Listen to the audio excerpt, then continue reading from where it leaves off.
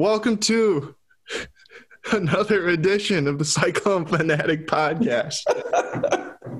It's football and random things. It's Victory Tuesday, the biggest Victory Tuesday of all time. The Cyclones are the champions of the 2021 PlayStation Fiesta Bowl. Morale is high here on the podcast, a delayed podcast. I'm finally back from Arizona. It feels good. Hi, Jeff. Good to see your face, man. I think the moral of the story is don't fly Allegiant. Yes, that's one moral of the story, I suppose. Dude, the most disappointing part. So the hotel that I stayed in, the first few... Catch the listening public up to at least a little bit of getting to the hotel. Yeah. Well, okay, so the first hotel I stayed in, like the first few days I was there, this is like, I bet that the one night at that hotel costs more than my rent does for 1 month. And so it was like this was a swanky place, dude. This is probably the nicest place that I'd ever slept in my entire life. And so I spent 3 days there, and then I leave at 11 o'clock in the morning, a little bit before 11 o'clock in the morning on Sunday, go to the airport. My flight was supposed to be at like 4:30. So I sat at the airport from like 11:30 until about 3:30 when we got on the plane. Just like sat there by myself, didn't have anything to do. The weird check out of the hotel time, got to get to the airport. That weird overlap, yeah. Like I probably could have done something and gotten a late checkout, but I also was just not that worried about it. I was like, I just want to get the hell out of here. And so I sit at the airport for all that time. We get on the flight, sit on the flight for probably 40 minutes. They come on, cancel the flight. So then all of a sudden I'm like, when I look at when the next flight is, it was on Thursday. So I'm like, okay, well, I can't stay here until Thursday, unfortunately. And got to figure out something else. So I had to wait until Monday and finally I had to get another hotel. When I first got my other hotel, I went to the wrong hotel. There's 2 Holiday Inns near the Phoenix airport within like 2 miles of each other. I went to the wrong one. So I got one Uber to that hotel, had to get another Uber to the other hotel, finally got there and was like, okay, now I'm just done. Finally ended up flying out at like noon Phoenix time and eventually made it back after a sprint through the Houston airport to make my connecting flight. And it was a real experience, man. But I'm like I said, I'm glad to be back. Glad to be able to record episode of Football and Random Things. Officially made it back. And now we get to talk about happy things. I don't care what anybody says. I don't care what anybody on the odds and audibles or anything like that. Iowa State kicked Oregon's ass on Saturday in the Fiesta Bowl. And the best way to exemplify that is with the way that they opened the football game. Iowa State gets the ball first, starts at their own 25-yard line. 15 plays, 7 minutes and 36 seconds later, the Cyclones capped the drive with a 1-yard touchdown run by Breece Hall in what I think was probably the best drive we've seen from the Iowa State football team this entire season. It was I remember Dylan Sainer dropped a pass because I think he was like looking upfield, like trying to catch one and turn upfield or whatever. He dropped a pass on like second down, left like 3rd and 4, and I was like, oh, well, they didn't do something perfectly. I am color me surprised. They converted because I think they threw I think Charlie caught a 7-yard pass on 3rd and 6, and then they just kept driving down the field. And the thing that we were I don't know. So in the picks column, I wrote a thing that was like, I think I had Iowa State by 10, and immediately after sending the picks column, I text you and was like, so I only picked Iowa State by 10 because I didn't want to be the guy that ended up with locker room material for Oregon of like, the Iowa State fan community thinks they're going to win by 50. Let's go and show. Like, I didn't want to be the guy that like gives locker room material. But instantly text you, I was like, I legitimately don't understand how Oregon can possibly move the ball consistently through 4 quarters and figure out Iowa State's offensive scheme with a really young roster for 4 quarters. I don't think it's going to happen. I genuinely don't think they can put that together. So going into that game, the thing that you feared not necessarily feared, but like the negative side of expected reality. Like, like you could drive up and stop at a red light or get a green light. It doesn't really change your travel time all that much, but you'd rather have a green light. And so I was like, okay, the red light possibility of this, where it's like, a little bit worse than it could be, is Iowa State goes like 3 and out or something like that in their first drive. And then they always will give up, or it seems like they're always going to give up a touchdown or a scoring drive in the first quarter of the game. Just, we've talked about it long enough, and Coach Haycock kind of confirmed the analysis. And so like the red light thinking is, okay, Iowa State goes 3 and out, Oregon scores a couple touchdowns, and you got to dig yourself back out, and it ultimately ends up being something you can pull away from. But the first quarter, quarter and a half is a little bit stressful. Well, offensively, they did not leave it to be stressful. Their first drive, like you said, was 15 plays, and it never really felt like it was in doubt. And then defensively, Oregon's offense versus Iowa State's defense did what we kind of expected in the first drive or two, is move down the field, successfully do what you're going to do. Iowa State needs to see what you're going to do before, they're able to make the adjustments to do anything. And then you're like, okay, maybe it was a fluke on the first drive and Oregon's going to get figured out. No, that is in fact not what happened. After the first drive of 15 plays and 7.5 minutes, Iowa State goes, you know what? Let's hold the ball for longer. In the second drive, so Iowa State goes 15 plays, 75 yards, 7:36 in the first drive. Second drive, or Oregon takes the ball, 7 plays for 3 minutes, and now we're all even at 7-7. Iowa State gets the ball back and goes 14 plays for 8 minutes and 9 seconds. In the first 2 drives, Iowa State had the ball for a quarter of the game, and Oregon could do nothing about it. And I was like, all right, we're going to be fine. This game is going to end up extremely comfortable. Yeah, and like I don't know. On those first 2 offensive drives, like I think the only 2 plays that I remember where it really even felt like they did anything remotely wrong was the one when Dylan Sainer dropped the ball, and then the other when they threw like basically the same exact play. It was probably an RPO or something like that. And they threw it out to Charlie, and I think he lost 1 yard. And other than that, like every play that they had was positive, and Brock was throwing the ball well. And like, you could just tell that they kind of had Oregon on skates. And like, I never felt like they were going to be able to match the physicality of Iowa State's offense, which I'll give them some credit. Like in the second half, I thought that their defense played considerably better, but I also think Iowa State took the foot off the gas and didn't really try that hard to try and go right at them. And I mean, like if you want to look at it, it's like when Iowa State would play Kansas State some of those times, or even when they've played Iowa sometimes, where like Iowa will score one late and that'll make the game look a little bit, like the game wasn't as close as what it maybe was. Mm-hmm. When you control the football for whatever it was, 48 minutes, 46 minutes, like Iowa State did, I mean, I don't know. You can't sit here and ever say like, that was on us. It's like, no, that team literally just played keep away from you the entire game. The entire game. They had the ball for 3/4 of the football game. That's insane. It's insanity. And it was where Iowa State executed at such a high level for basically the entirety of the game.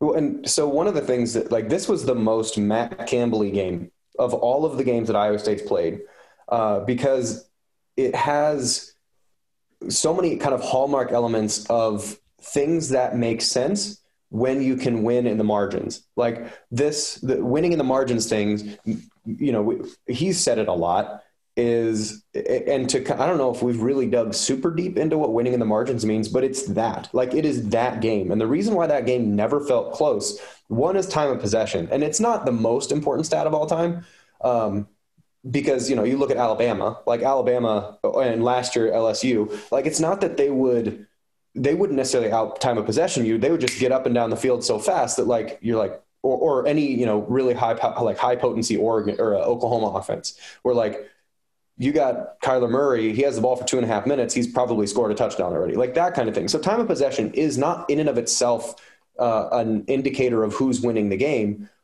But when you want to control time of possession, and you do, that's when it's a big difference is when you're looking to control time of possession and successfully accomplish it. That's one of the margins things that you talk about, which is if you want the ball and you can hold on to the ball, that is tough to overcome. Well, I mean, it's just an ultimate playing field leveler. It's why Army is always so tough. It's why Army can go and play Oklahoma in a tough game, you know, because like think about that game that they played a couple of years ago that I think went to double overtime, and Army controlled the ball for like 47 minutes, and Oklahoma still scored 49 points.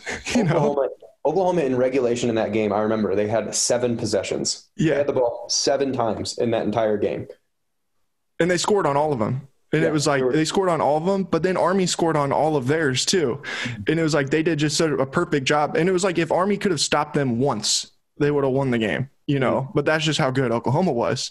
And it's like, but most teams obviously are not that good. But if you get into a position where like if Iowa State can play that way against anybody, any team in the country, if Iowa State could do that, they win.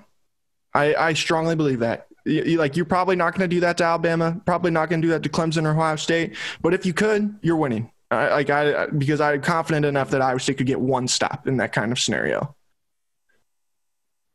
Well, and so that's one of like just talking about like the margins. Like time of possession is one of the margins, but like you think it's not time of possession in and of itself that is the thing that's important. It's in order to get time of possession, you have to have a ton of consistent success. Like time of possession if you have a high amount of time of possession, again, and you want a lot of time of possession, is you've got 1st and 10 on 5 or 6 different sets of 1st and 10 all the way down the field. And that means that you've gotten first downs, you've gotten positive yards, you've gotten positive runs, you've actually fit everything successfully or blocked everything successfully. You're moving the ball consistently. So that's one part of it. The other part is I think Iowa State had 4 penalties for 20 yards and all of them were false starts. And so, yeah, that's not ideal. You don't want to false start anytime, but if you can be 4 penalties for 20 yards, you don't turn the ball over, you're +5 in turnover margin, you're 42 and a half minutes in time of possession, and you're rushing at, or you have 40 something carries. I don't remember what the exact total number of rushing attempts was. 56 rushing attempts for 239 yards. Like margins, you don't beat yourself. You take advantage of the stuff that you can take advantage of, and you optimize every possession. Like this is a statistic that's really fun. Like it doesn't apply in most games because it's really hard to quantify when you're not dominating it. But of possible available yardage, meaning wherever you get the ball on offense, driving all the way down leaves 0 available yards, because if you got the ball on the 25-yard line, you have on that drive 75 yards that you can gain. So of possible available yardage, Iowa State gained 99% of possible available yardage in the first half. Because they got stopped at the half-yard line on a 4th down, and every other drive that they had the ball, they scored. Except for a kneel down at the end of the half, which I don't think counts in the statistic. They literally, their drive chart was touchdown, 4th down stop at the goal line, touchdown, kneel down. That was their entire first half drive chart. And man, I don't know how much more efficient an offense could possibly be. And then the second half, the domination flipped to the other side of the ball. And if we look at second half drives, Oregon was fumble, punt, interception was their drive chart in the second half. I mean, it was an impressive Matt Campbell perfection game against Oregon. Yeah. And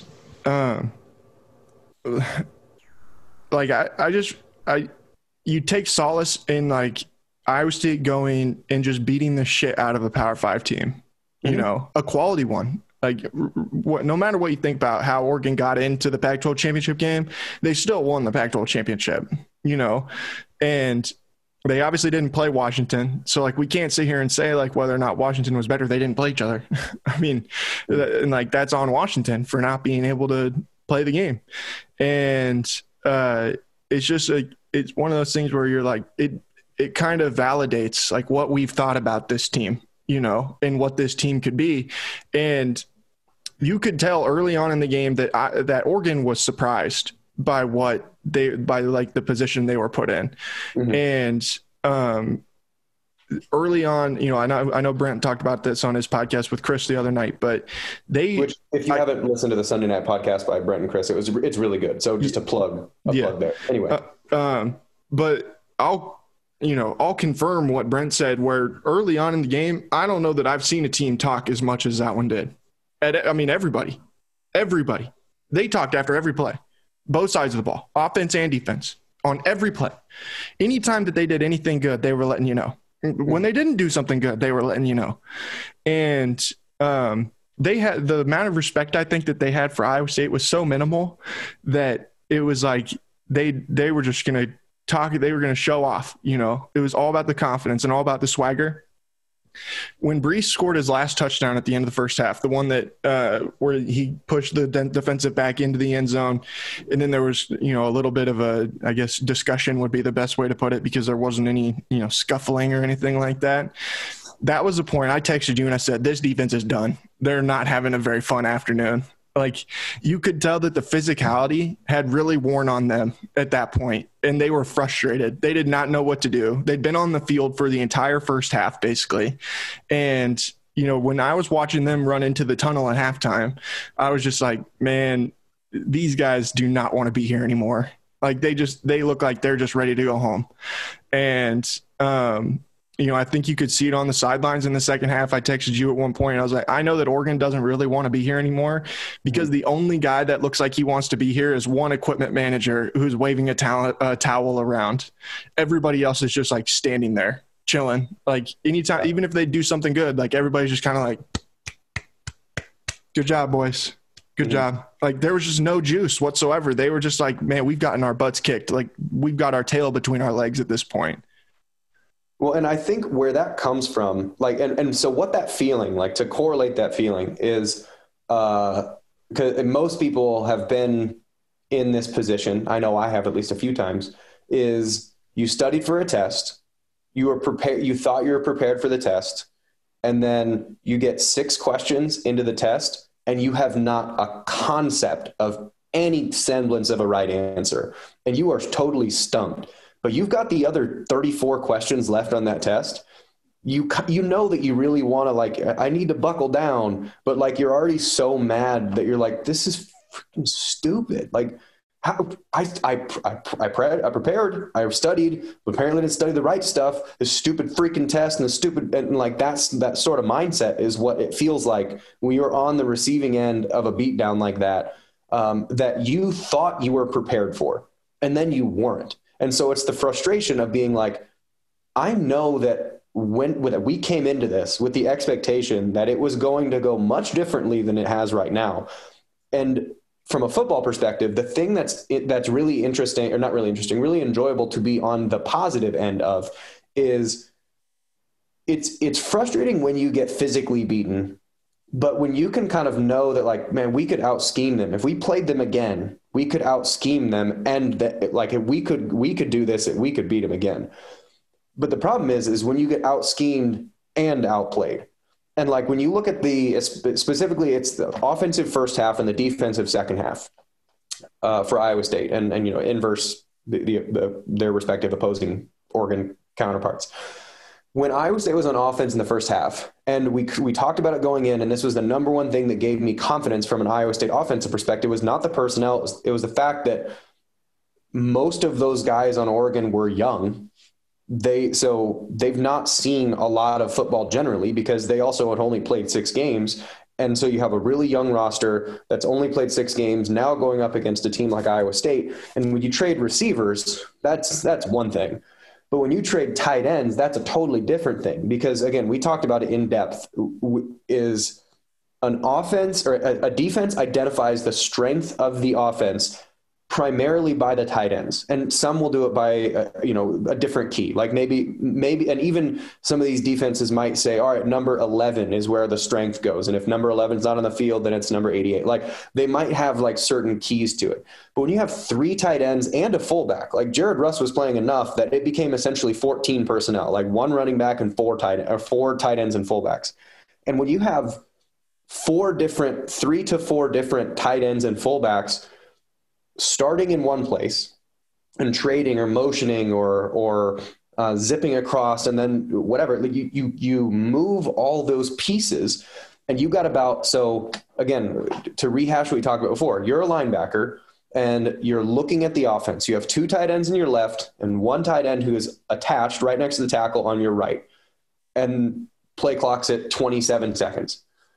And then all of a sudden, 1 tight end motions over from your left to your right. The other tight end bumps in and is now over the guard on your left, which is a completely different look. Now you're 2 and 1 in the other direction. And you're like, okay, I think the strength is now on the right side. And they move over there with 12 seconds in the play clock, and they snap it with 8 seconds in the play clock. So you have 4 seconds to redo your entire understanding of what your defense looks like. And all 11 dudes have to go through that same procedure and agree on what it is in 4 seconds. And your talent and your understanding of what your responsibilities are is one thing, when you can actually like take a good picture of what the offense is going to be, but then they like shake up the Etch-a-Sketch and go, all right, here, you got to figure out what's going to be on here. And there is just no way. So like if you were to rewatch that game, don't watch Iowa State, watch Oregon in their responses to Iowa State before the snap. So like you'll see tight end move across, and then 3 linebackers move, 2 defensive linemen move. Then the linebackers have to come like slap the side of the hip or the butt of one of the other defensive linemen that didn't move to get them to move, then get back in their alignment, and then hope that they end up in the right spot.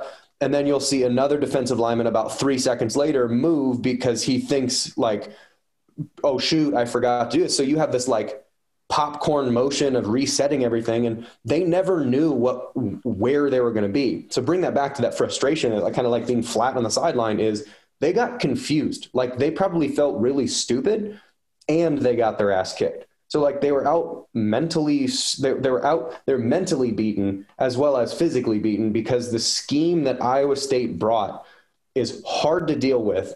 And then you got these big farm boys from the Midwest beating the shit out of you while you're confused. It was as good as we thought it could be. And I can completely understand why they would just be like, man, screw this game. I don't want to be here anymore. I'm frustrated. I'm confused, and my shoulder hurts. Yeah, for sure. And I'm trying to find, there was one quote that I saw that I thought really kind of like that really stuck out to me when I saw it, but I can't seem to find it now. And it was from an Oregon guy where he said basically, like he said basically like, I don't think that they were the best offensive line that we saw all season, which like very well could be true. Like I think we can objectively sit here and like look at Iowa State's offensive line. Are they one of the best offensive lines in the country? Talent wise, probably not.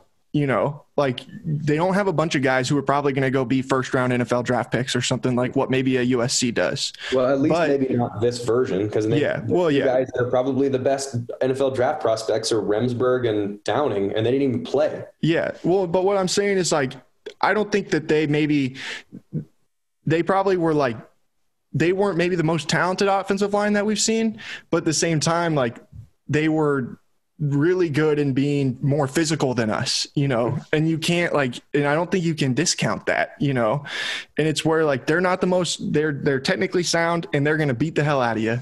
And you might not always feel like they're the most talented guys that are across from you, but at the end of the day, like they're going to get their job done, and, I thought that was just what it was for that line up front, where like, even there were times where, man, we got to give some credit to Brock Purdy was phenomenal in the game. And there were times where Brock had to make plays with his legs, where he had to avoid people. He made some throws under pressure that we definitely didn't see him make in that Oklahoma game, where he had to make some of those big time throws with a guy in his face. And,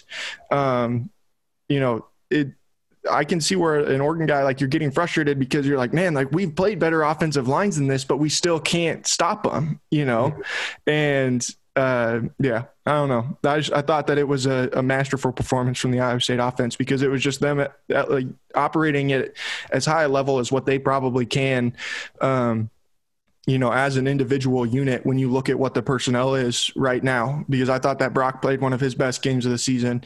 The play that he made where he tried to escape the pocket to his left and then came back to the right and dove to get the first down. I mean, if you want to look, you want to say what makes Brock Purdy special is those kinds of plays, Well, I was getting chased by Kayvon Thibodeau. Right. And that's what I'm saying. Like, those are the kinds of plays. That's Brock just being Brock and just out there making a play and doing everything that he can to make sure that he helps his team stay on the field. And that's like what I just feel like this offense is. It's a bunch of guys who are just grinders.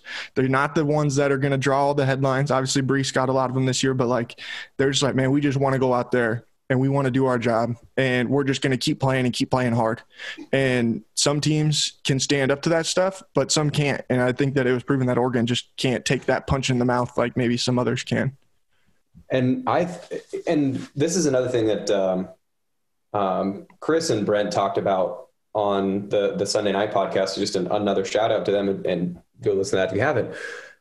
The more you think about that game, the more fun it is to think about that game, because when you think about people that contributed, who's really, other than the tight end position, which I think at this point, this isn't like insider information. I think Charlie and Sainer would be my bet that aren't going to come back. Like, if I'm those guys, I would leave. So this is not projecting to say they will or won't, but like, let's say that those guys aren't going to come back. Pretty much everybody else is going to be returning from that offense again. Sean Foster's already said he's going to come back. So Iowa State is going to return 8 starters on offense from a 5-person unit, with all 5 that started in that position, plus Downing, plus Remsburg, and other guard that ended up playing, brain fart. Simmons. So no, Simmons, Schweigert, and Hufford. Brain fart. Hufford. Yeah, Hufford. So you have those guys that ended up playing significant snaps throughout the season. You have 8 of those guys coming back. You have Brock coming back. You have Breece. You have Jirel Brock coming back. We'll see about Kane. I don't know. You'll see there's Sean Shaw's coming back. Xavier's coming back. Tariq is – I mean, as cool as it is to look at that game and be like, man, Iowa State beat Oregon's ass, you get to see that team mostly again next season. Like, most people are going to come back from this roster to do the same thing again. And that's another conversation that we'll have, probably next week or the week after, once we actually kind of know and we're able to break down, like, what does Iowa State need to do in this off season or improve upon, whatever, once we have a better idea of the personnel. But it's just cool to look at that Oregon game and be like, this wasn't a fluke. This wasn't you stumbled upon a pot of gold with a bunch of seniors that all graduated at the same time, and they all matured at the same time. And, like the 2000 team that had like 27 seniors. And like, it's not that. Like, it's all right. This team was really good, and they beat the hell out of Oregon and most of the teams in their schedule.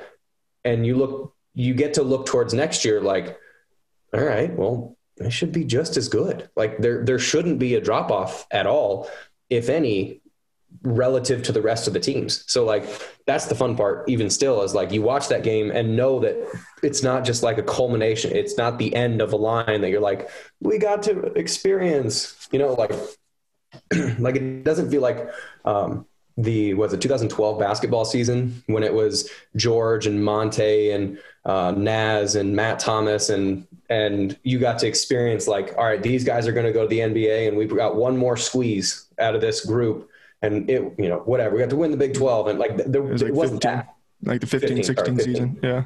It wasn't You're getting that. old, Jeff. The years run together. I know. You see my hairline?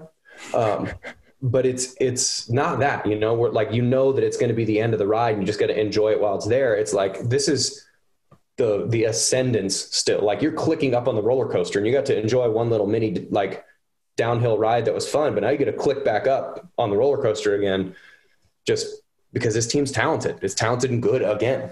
Mm-hmm.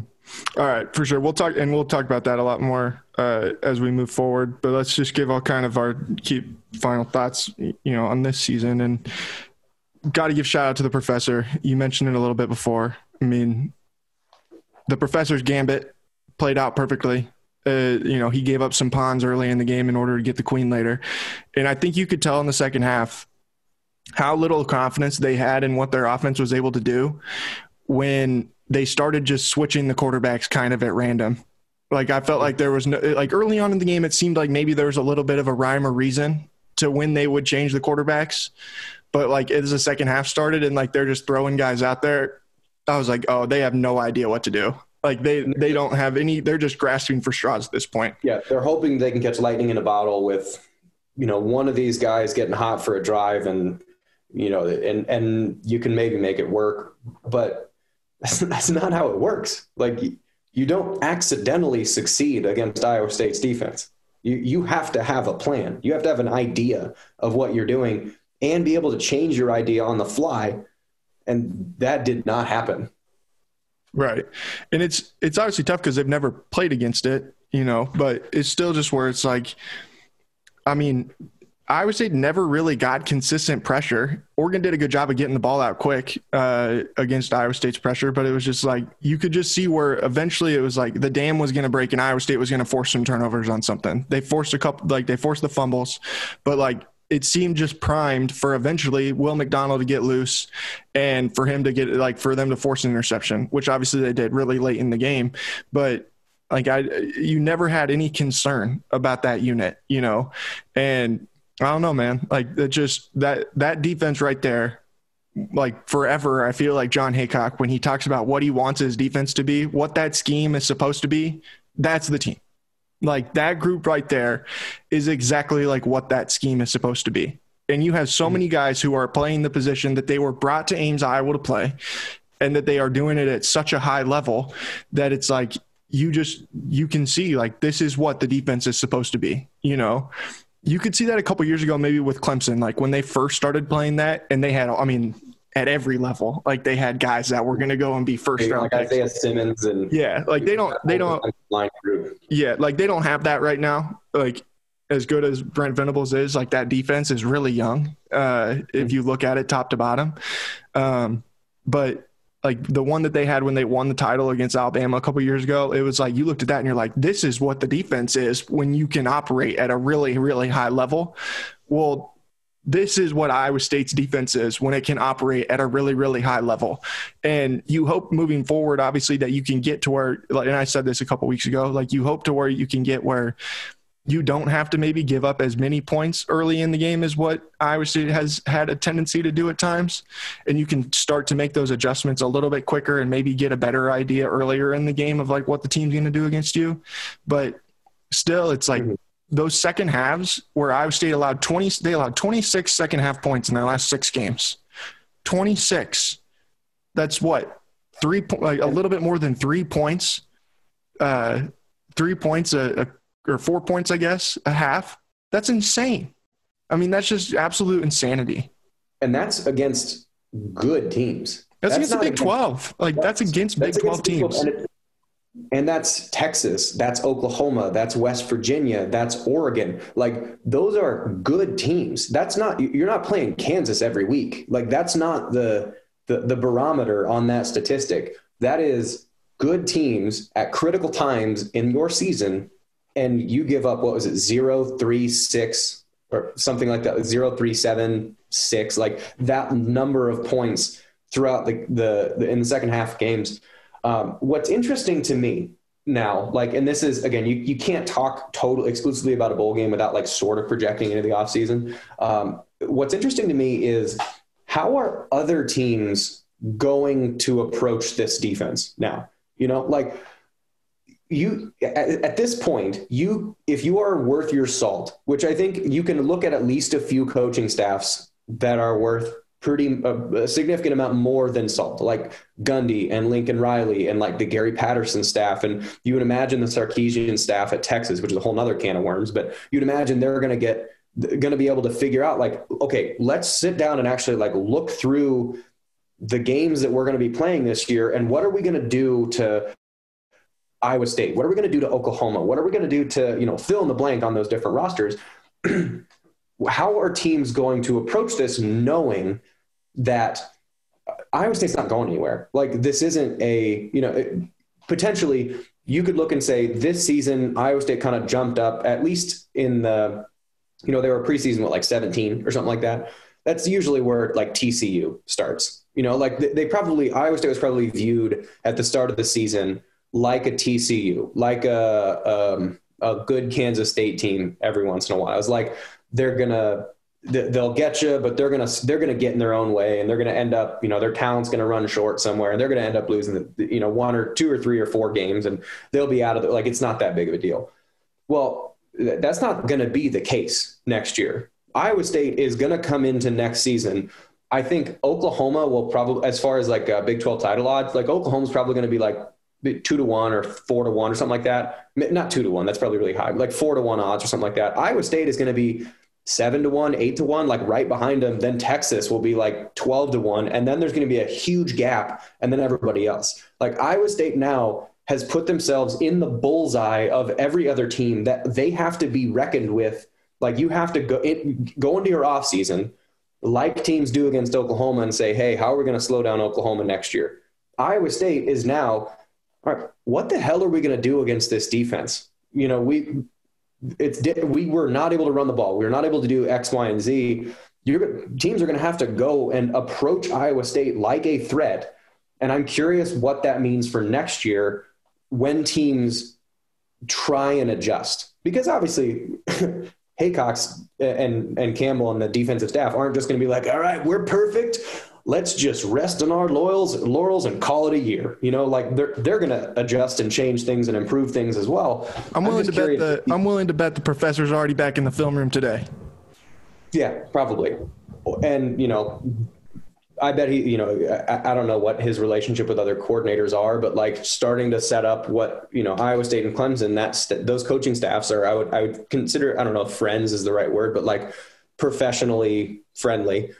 And I would imagine like sometime this offseason, Venables and Haycock and Campbell and Dabo are going to get together and be like, hey, what did we learn? Like, how can we improve ourselves from this offseason to the next season? Like it's going to consistently happen where like, you're going to get better and better and better. But looking at the second half, like with the Oregon game, the second half defense was the same second half defense that we saw in the back half of the year.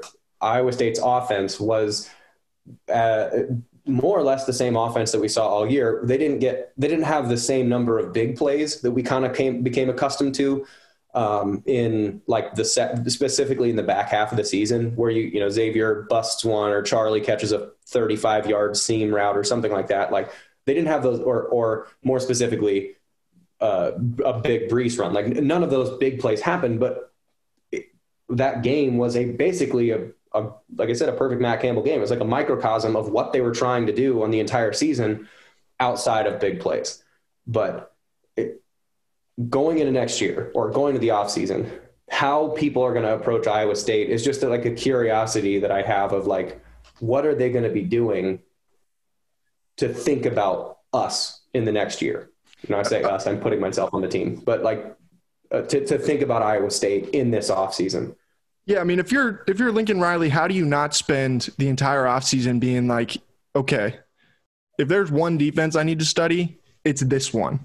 You know, like I need to figure out where the weakness is. You know, how do we attack this? Because there's no defense that's been able to consistently slow down that offense better than that one. You know, in the last 4 years. Like, this is not just this year. Like, that scheme has been able to slow them down better than any other for 4 years. And that's where I feel like that's like going to be the biggest thing, moving forward, is like, how do the other teams adjust to them?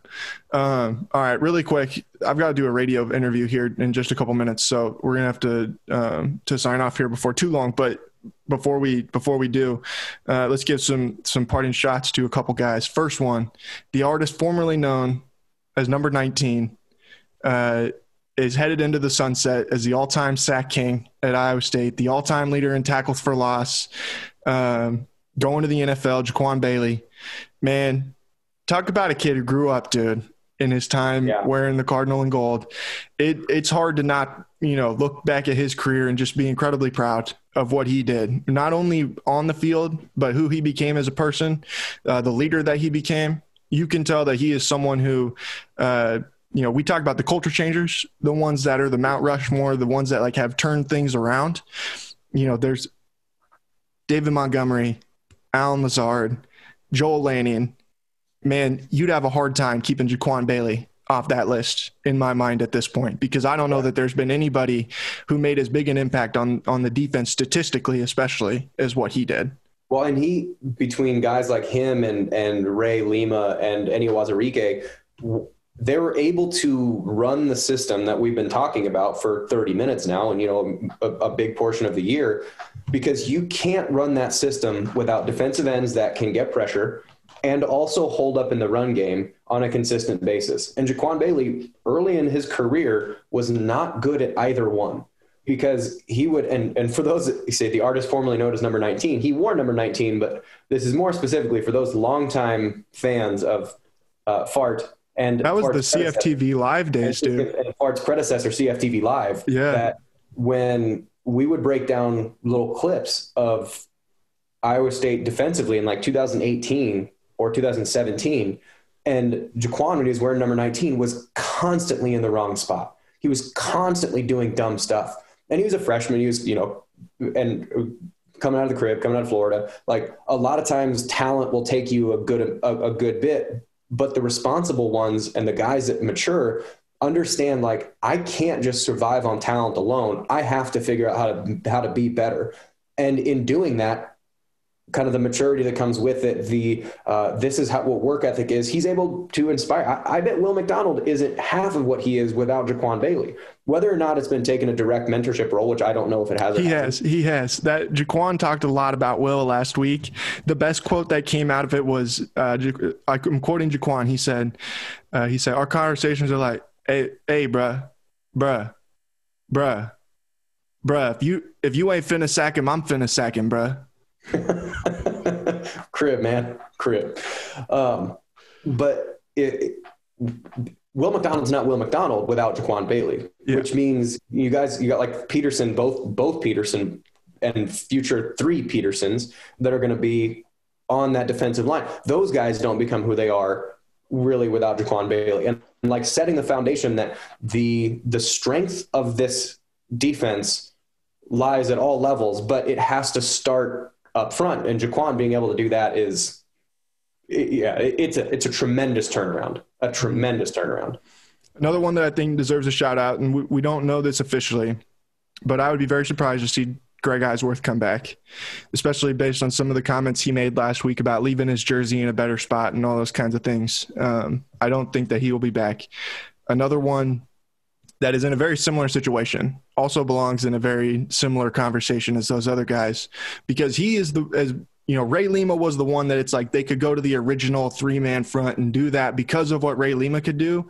Mm-hmm. But the 3 safeties and like how good that became, that was because of number 12 and the kind of guy that he was. And eventually he changed from positions, played a little bit of a different spot. And then Isheem Young is now playing that position. But like that guy, if you want to look at the one that like took this defense from being solid and being the like ultimate bend don't break to being the one that could like really make plays and like really go out and challenge people, it was number 12. And he's another guy that like I'm just gonna miss seeing him flying around wearing Cardinal and gold, because that guy put his body on the line for Iowa State in each and every week. And that's a football player right there, my man. Yeah, and And again, you look at a guy like Aisheem Young, like you can measure, not necessarily measure a person by their legacy, but it's one indicator of how do they leave the thing that they did in a better place than when they got there. And Greg Eisworth, the safety room, when you look at the safety room now, man, that is a bright position group. That is a very bright position group, starting with Aisheem Young. Like, Aisheem Young is a dude that if he doesn't end up playing on Sundays, I'd be shocked. If Aisheem Young will be an All-American at Iowa State. Yeah. I'm confident in that. And you see a guy like Aisheem who gets to learn from a guy like Greg, which I think like the way that they play are drastically different. Like, Aisheem wants to take limbs off of your body when he makes a tackle, where Greg is just Mr. Fundamental. Like, he'll thump people, but like, Greg is just Mr. Fun, like always in the right spot, always doing the right thing, being the right tackler, or, being the right technician. And then Aisheem is just, a friggin' sports car with a spoiler, just boom, all the time. And Aisheem can learn to be in the right spot, because when you take that type of aggressiveness and talent, but don't put it in the right direction, it doesn't really do anything. You're rather than being 5 yards out of position, you're 12 yards out of position because you're getting there so fast. But being able to be in the right spot, credit the entire offensive or defensive coaching staff, but also credit guys like Greg to be able to pass on, and Lawrence White also is just being able to pass on. Here's how you do what you need to do. And then once you understand that, then you can start putting your own individual personality on it. Mm-hmm. All right. And then the last one is the only other one that we really know pretty certainly that he probably isn't going to be coming back. And we can talk about Charlie later, because I think that one probably is still kind of 50-50 what's going to end up happening there. And we'll probably know that, I would imagine, by the end of this week. But number 89, Dylan Sainer, a guy that when he got to Iowa State, it would have been shocking to think that he was going to play tight end his entire career. And the kind of player that he is now, that dude's going to play on Sundays. He's going to make himself a whole bunch of money playing the game of football. And another guy put his body on the line. If you want to know pain, I bet there's nobody on the team that felt more pain week after week than Dylan Sainer did, because the only way he could get tackled was to dive straight at his shins. And I don't want to know what the bruises on his shins look like, because I imagine that they hurt bad. I could tell you. He's about 6 inches taller and about 30 pounds heavier, but the same kind of principle applies of that it's a hell of a beating. But the thing that Sainer did better than, guys like me did, or Sean Buckner is when you can become a threat in the receiving game beyond what you can do blocking, then that makes both attributes much harder to deal with. Because if you're a defensive end or a linebacker or whatever, you see 89 coming at you and he doesn't have a reception at all in his career. Jared Russ is coming at you and he doesn't have a reception. That it's probably going to be a block. Like, you can put a lot more stank into taking on that blocker, that person that's running at you. And it makes blocking a lot harder when they can come with 100% of their lunch pail into you. But when you can do what Dylan Sainer did and be that really good blocker and use all 6'8", 6'7" of 270 of you in blocking, but then at the same time have the game like you did in the Texas game and like Baylor and those games where it becomes a receiving threat, that could be a bootleg. It could be an influence block coming at you. You can't, as a defender, now sell out and try and take on the blocker, because he might just put a head and shoulder fake in, and now he's in the flat and is going to catch a 14-yard pass.